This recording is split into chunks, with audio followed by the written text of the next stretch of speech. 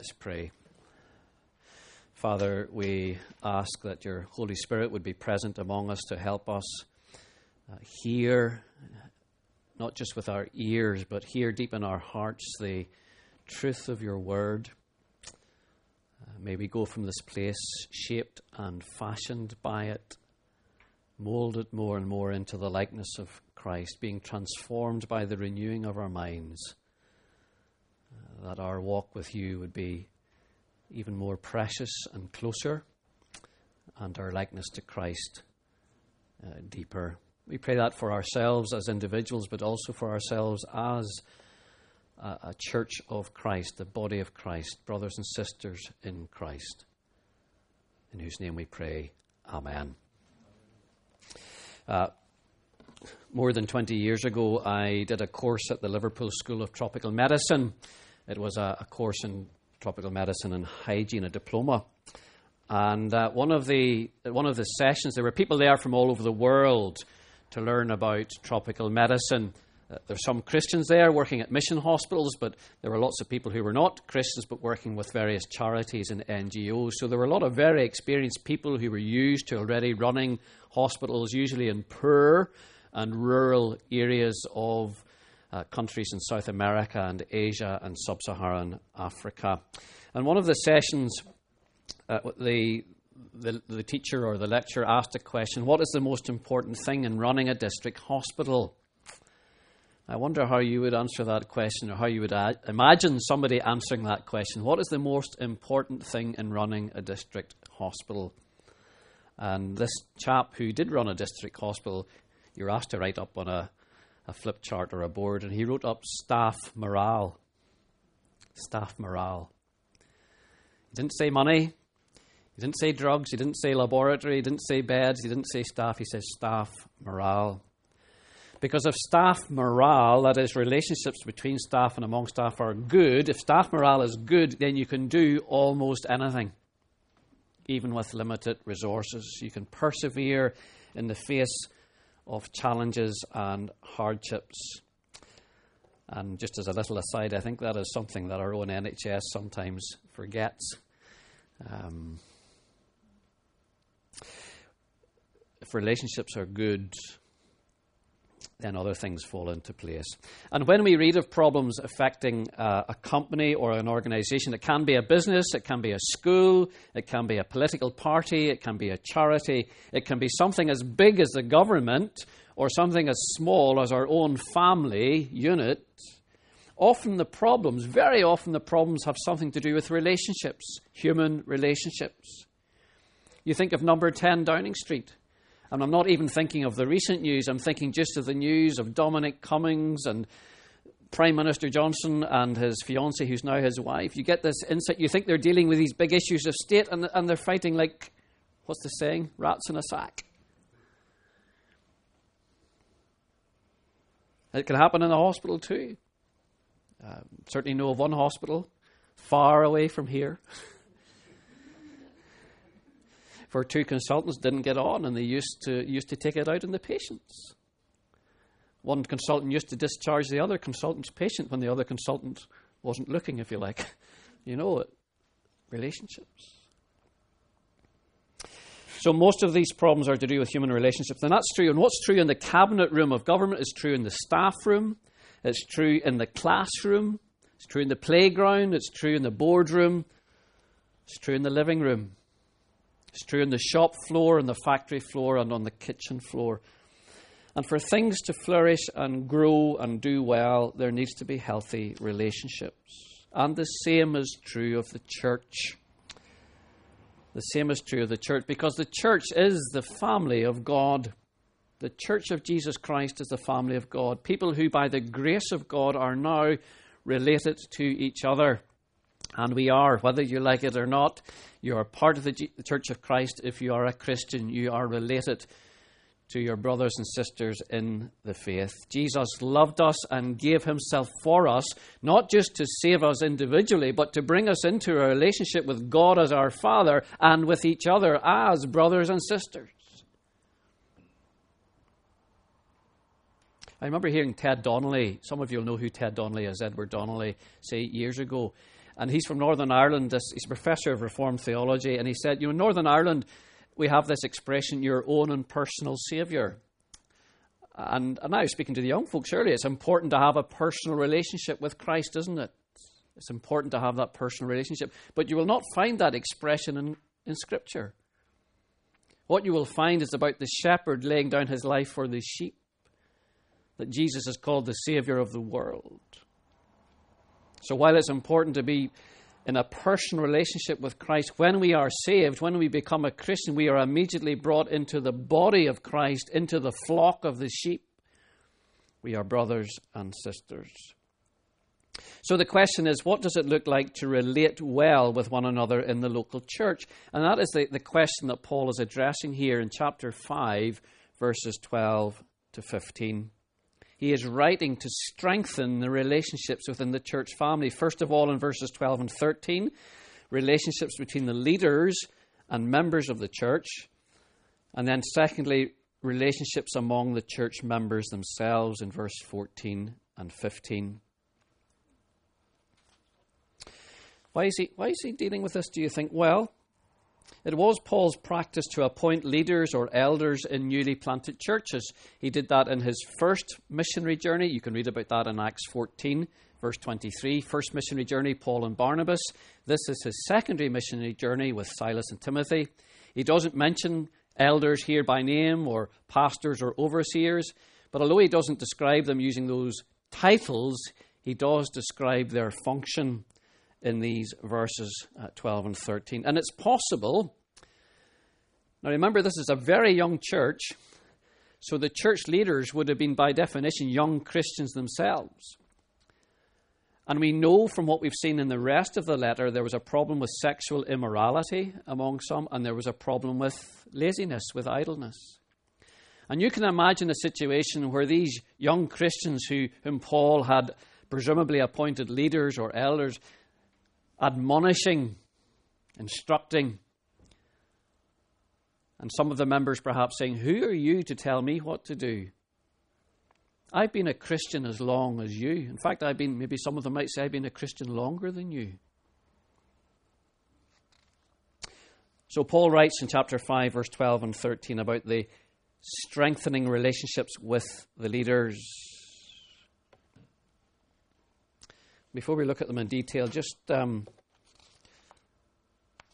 I'll just read them again. Yeah. Now we ask you, brothers and sisters, to acknowledge those or know those who work hard among you, who labour among you, who care for you in the Lord, or who are over you in the Lord, and who admonish you or who warn you. Hold them in the highest regard and love because of their work. Live in peace with each other. Now, it's true, isn't it, that the biblical picture of leadership is different from the world's picture of leadership. You see Vladimir Putin sitting bareback on a horseback. Isn't that right? Bareback on a horseback. Yeah, that's right. Sitting bareback on a horse or dressed up in military uniform before thousands of soldiers and tanks and aircraft. Or you see the President of the United States or our own Prime Minister standing on the deck of an aircraft carrier, projecting an image of power, the kind of power that says, don't mess with us. Don't mess with us. But Christian leadership, which is modelled on Christ and carried out in the Spirit of Christ, is very different. Christian leadership is not about the love of power, but about the power of love. It is a servant-hearted leadership. But it is still leadership. It still has a God-given authority. But it is an authority for those who care for others in the Lord. Do you notice that little expression in the middle of verse 12? Who care for you or who are over you in the Lord. And the question is, what does that look like in practice? What does it look like to be over others in the Lord? Well, Paul has already shown us in chapter 2. What was Paul's model of pastoral care? Look at verse 7 and 8 and verse 11. He describes himself as a mother and as a father. Paul's model of pastoral care is parental.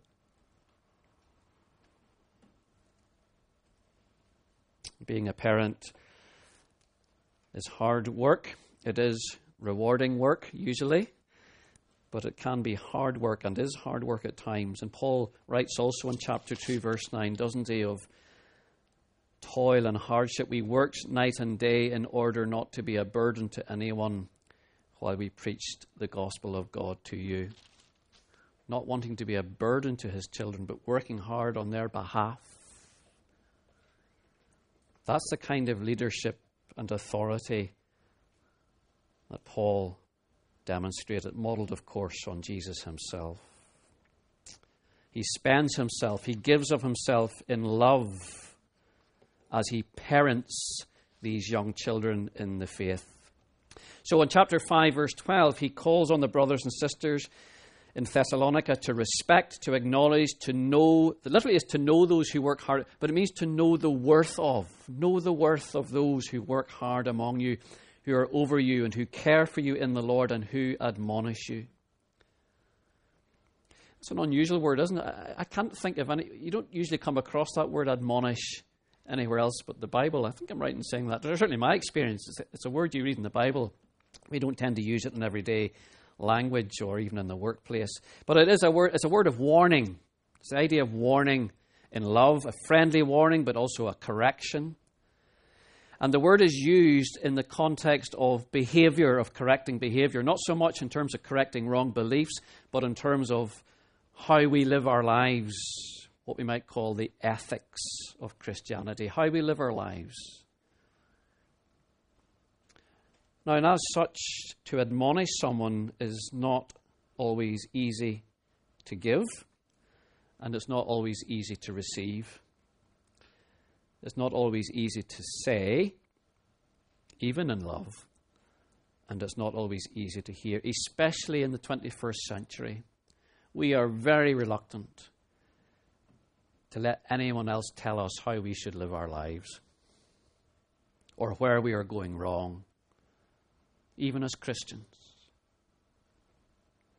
Yet in the Lord, and it is in the Lord, it is part of the function of church elders and pastors to minister the whole Word of God, the whole counsel of God, and how that impacts on all areas of our lives, whether it is easy to say and easy to hear, or quite the opposite. Now, as I said earlier, Paul here doesn't mention terms or titles for those in leadership, but he does describe their function, their responsibilities. Pastors and elders are not to be what Calvin calls idle bellies. I like that expression when you come across it. Idle bellies. We are not to be idle bellies, but to work hard, to warn people where needed, and to exercise oversight in the Lord.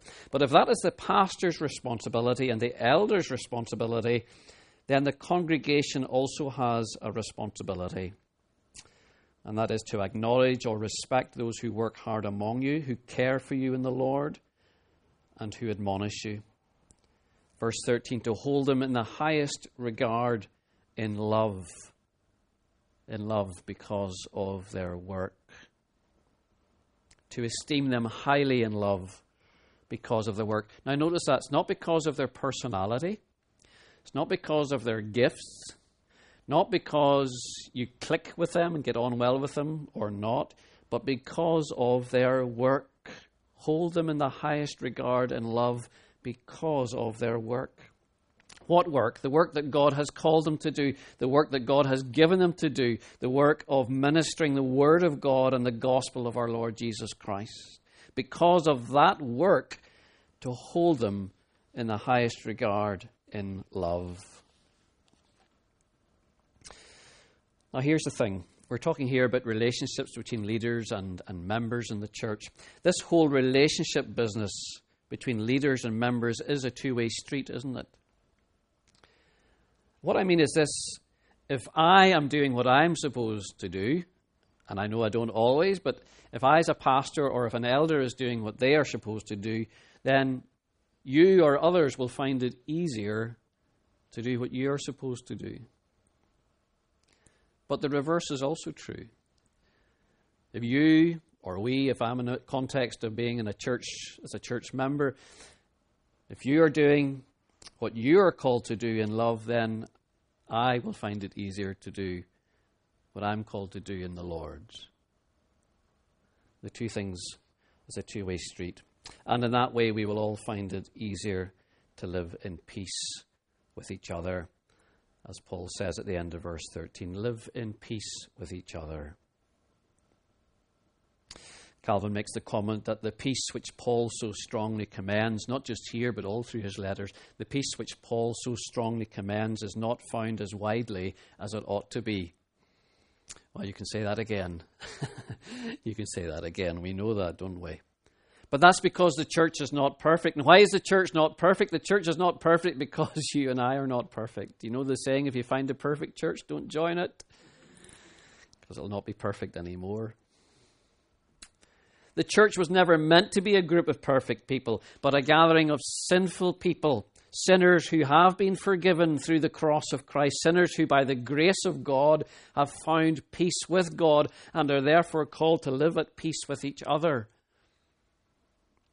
through Christ who is our peace. And that means to bear with one another. Think of all the one another passages in Scripture, to bear with one another, to forgive one another, to love one another, for love covers a multitude. How does it end? Of sins. Because we do sin. We do hurt each other, and we do things which are not right, not good, not true, but where there is love, love covers a multitude of sins. And if that is true of our relationships within the church family in terms of leaders and others, it's also true within the body of the church itself. And that's the second section here, strengthening relationships with each other. The first was strengthening relationships with the leaders, 12 and 13. Here in 14 and 15, strengthening relationships with each other. Now here's a question for you. I wonder what you think your job is, your role is as a member of the Church of Jesus Christ. As a member, and I'm using the term broadly here, your name might not be on the roll, but if you're a member in the faith and attending regularly, I look on you as part of the body of Christ here. What is your responsibility? What is our responsibility to each other? Is it simply to pitch up for an hour or so on a Sunday? And that's it? Well, Paul would beg to differ. Verse 14, we urge you, brothers and sisters. We urge you. Warn those, and that's the same word, admonish. I know he's talking to everybody. Admonish those, warn those who are idle and disruptive. Encourage the disheartened. Help the weak. Be patient with everyone. Make sure that nobody pays back wrong for wrong, but always strive to do what is good. Pursue what is good for each other and for everyone else. I wonder what you make of that first instruction. Brothers and sisters, I urge you, admonish those, warn those who are idle and disruptive. Maybe you thought that kind of job was just for the pastor and for the elders, for the minister. But Paul here's writing to the church. This is every member ministry. Every member ministry. It's not just the minister or the pastor or the elders who have a responsibility for the health of the flock. We all do, including warning in love. In this case, admonishing those who are idle and disruptive. Now, we have to face this, folks. This is profoundly countercultural. We live in a society. There was a man, when I was down in Ealing, Jane and I were in Ealing just over a week ago, and there was an older man, an Asian man, wearing a T-shirt. And the T-shirt said, "Only God can judge me." Only God can judge me. And Callum was telling me that's taken from No, you weren't telling me. Scrap that. I thought you were. Anyway, only God can judge me. And there's a sense in which that's true, of course. Only God ultimately has the right to either condemn someone for their sins or justify them through faith in Jesus Christ. But we use the word judge in different ways in the English language, don't we? There is a right judgment, a discernment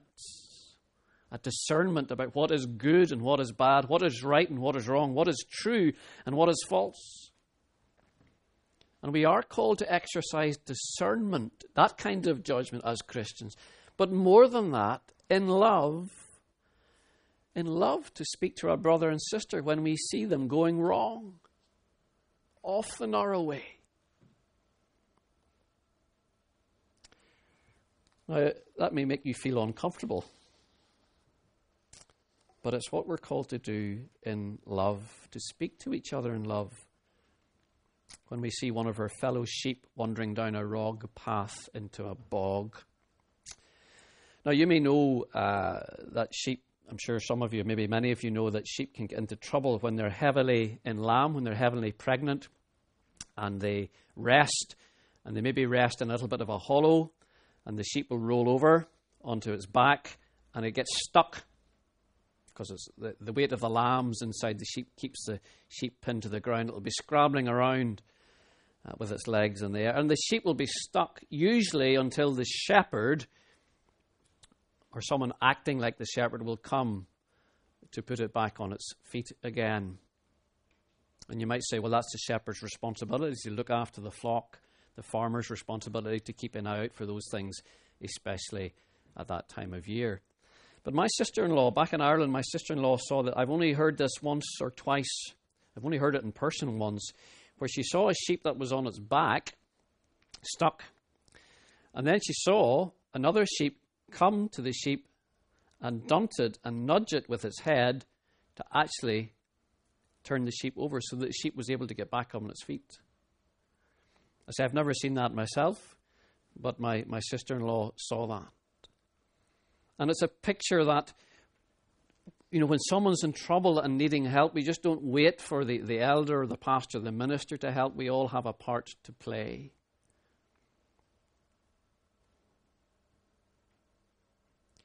It's not easy. I mean, I think anybody who finds this easy shouldn't do it.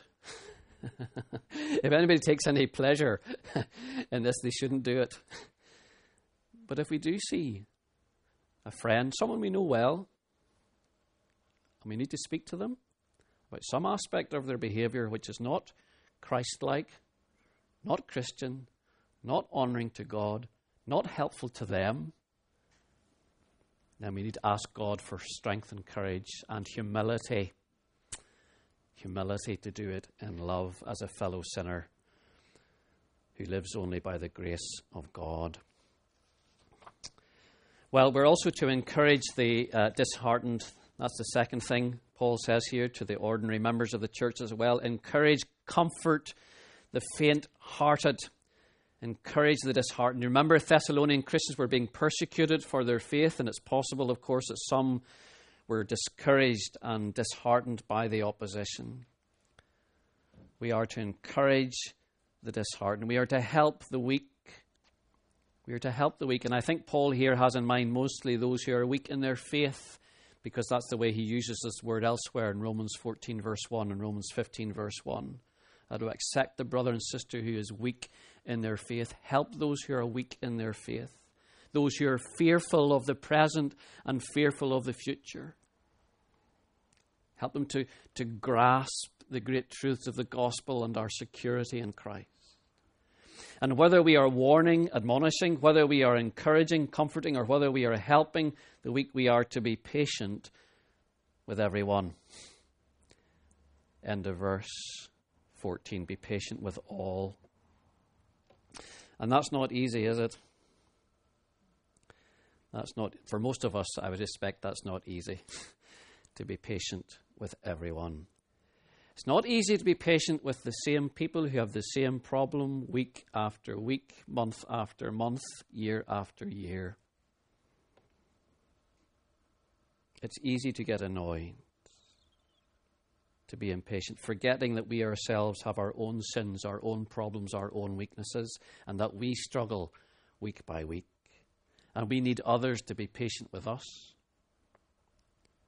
forgetting that our God and Saviour is a long-suffering God who has been so patient and is so patient with us. Do you remember how Paul wrote to Timothy in his first letter, 1 Timothy, how he describes himself as the chief of sinners?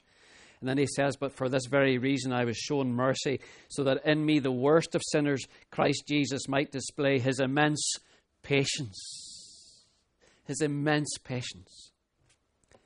as an example for those who would believe in him and receive eternal life.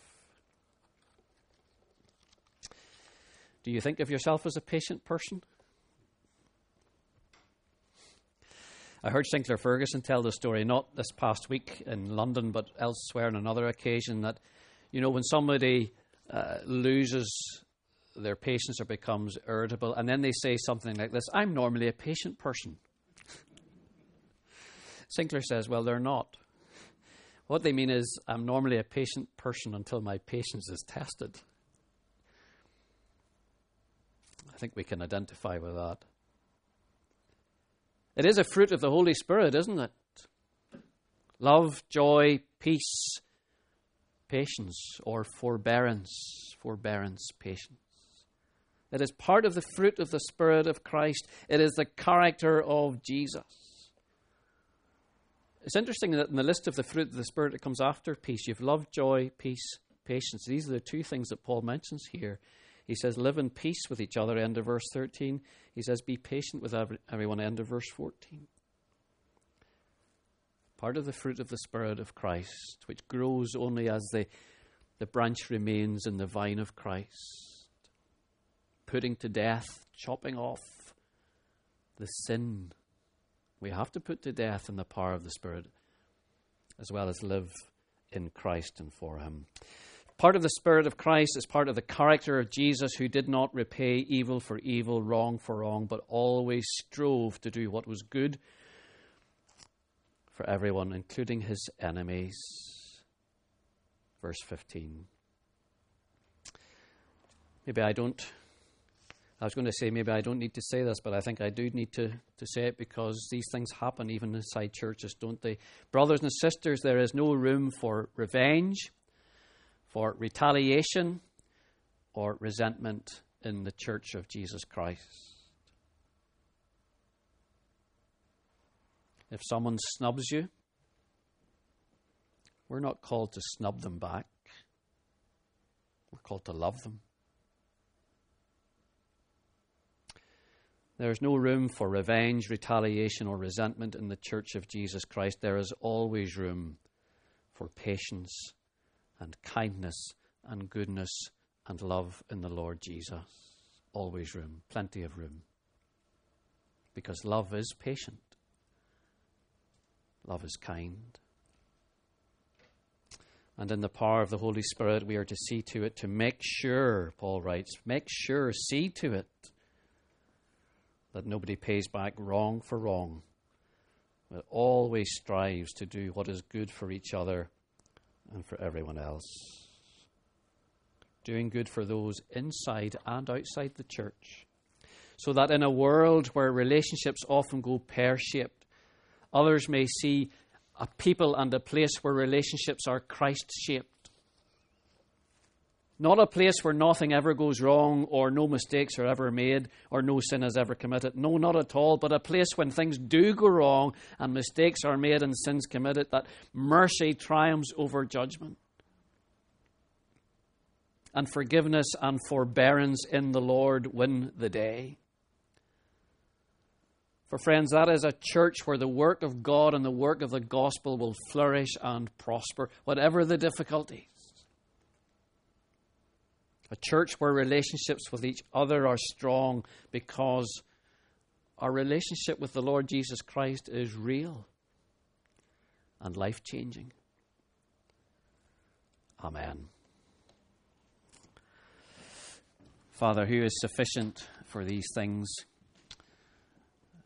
And yet, Father, you have given us your word, and you have given us your Holy Spirit, that we, in the power of your Holy Spirit, might live the kind of life that Christ has called us to live, and even given of himself his own life, that we may live out of him with each other. Whatever position we occupy in the church, we are all brothers and sisters. You are our Heavenly Father, and help us to be a place where we are known for our forgiveness and our forbearance, for our patience, and for being at peace with each other. To that end, we ask for your help. We ask for your protection from the attacks of the evil one. We ask, Father, for grace. In Jesus' name, amen.